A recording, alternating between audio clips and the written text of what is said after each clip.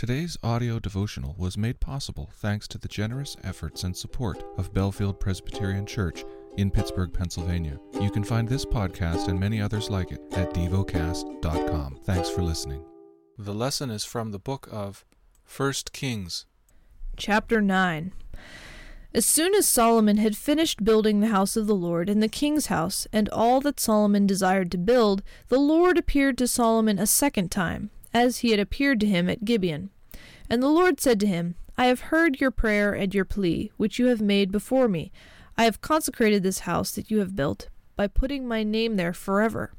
My eyes and my heart will be there for all time.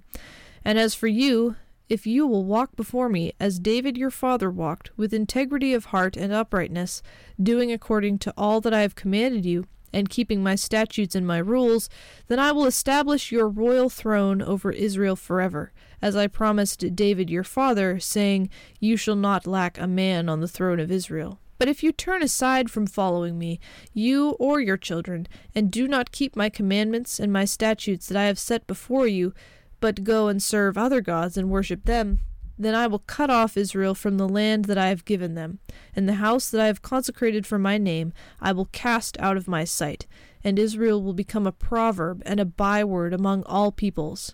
And this house will become a heap of ruins.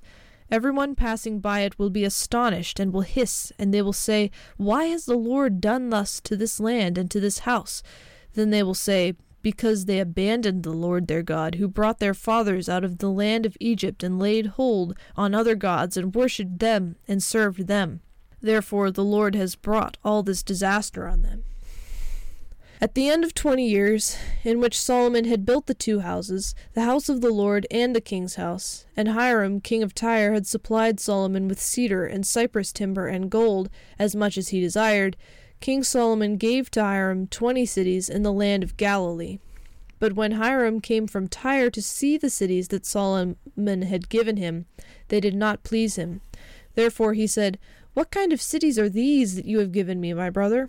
So they are called the land of Cabul to this day. Hiram had sent to the king 120 talents of gold.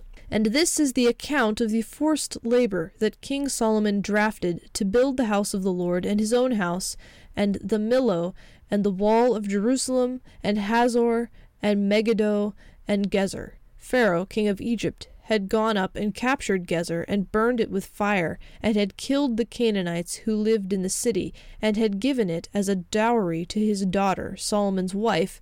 So Solomon rebuilt Gezer. And lower Beth Horon, and Baalath, and Tamar in the wilderness, in the land of Judah, and all the store cities that Solomon had, and the cities for his chariots, and the cities for his horsemen, and whatever Solomon desired to build in Jerusalem, in Lebanon, and in all the cities of his dominion. All the people who were left of the Amorites, the Hittites, the Perizzites, the Hivites, and the Jebusites, who were not of the people of Israel, their descendants, who were left after them in the land, whom the people of Israel were unable to devote to destruction, these Solomon drafted to be slaves, and so they are to this day. But of the people of Israel, Solomon made no slaves.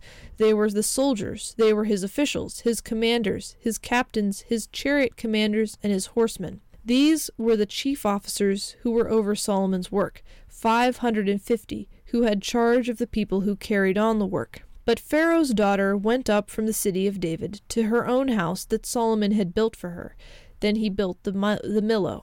3 times a year Solomon used to offer up burnt offerings and peace offerings on the altar that he built to the Lord, making offerings with it before the Lord. So he finished the house. King Solomon built a fleet of ships at Ezion-Geber, which is near Eloth, on the shore of the Red Sea in the land of Edom. And Hiram sent with the fleet his servants, seamen who were familiar with the sea, together with the servants of Solomon. And they went to Ophir, and brought from there gold, 420 talents, and they brought it to King Solomon. Meditate and dwell on what you're paying attention to in God's Word. How has it connected with your heart or mind?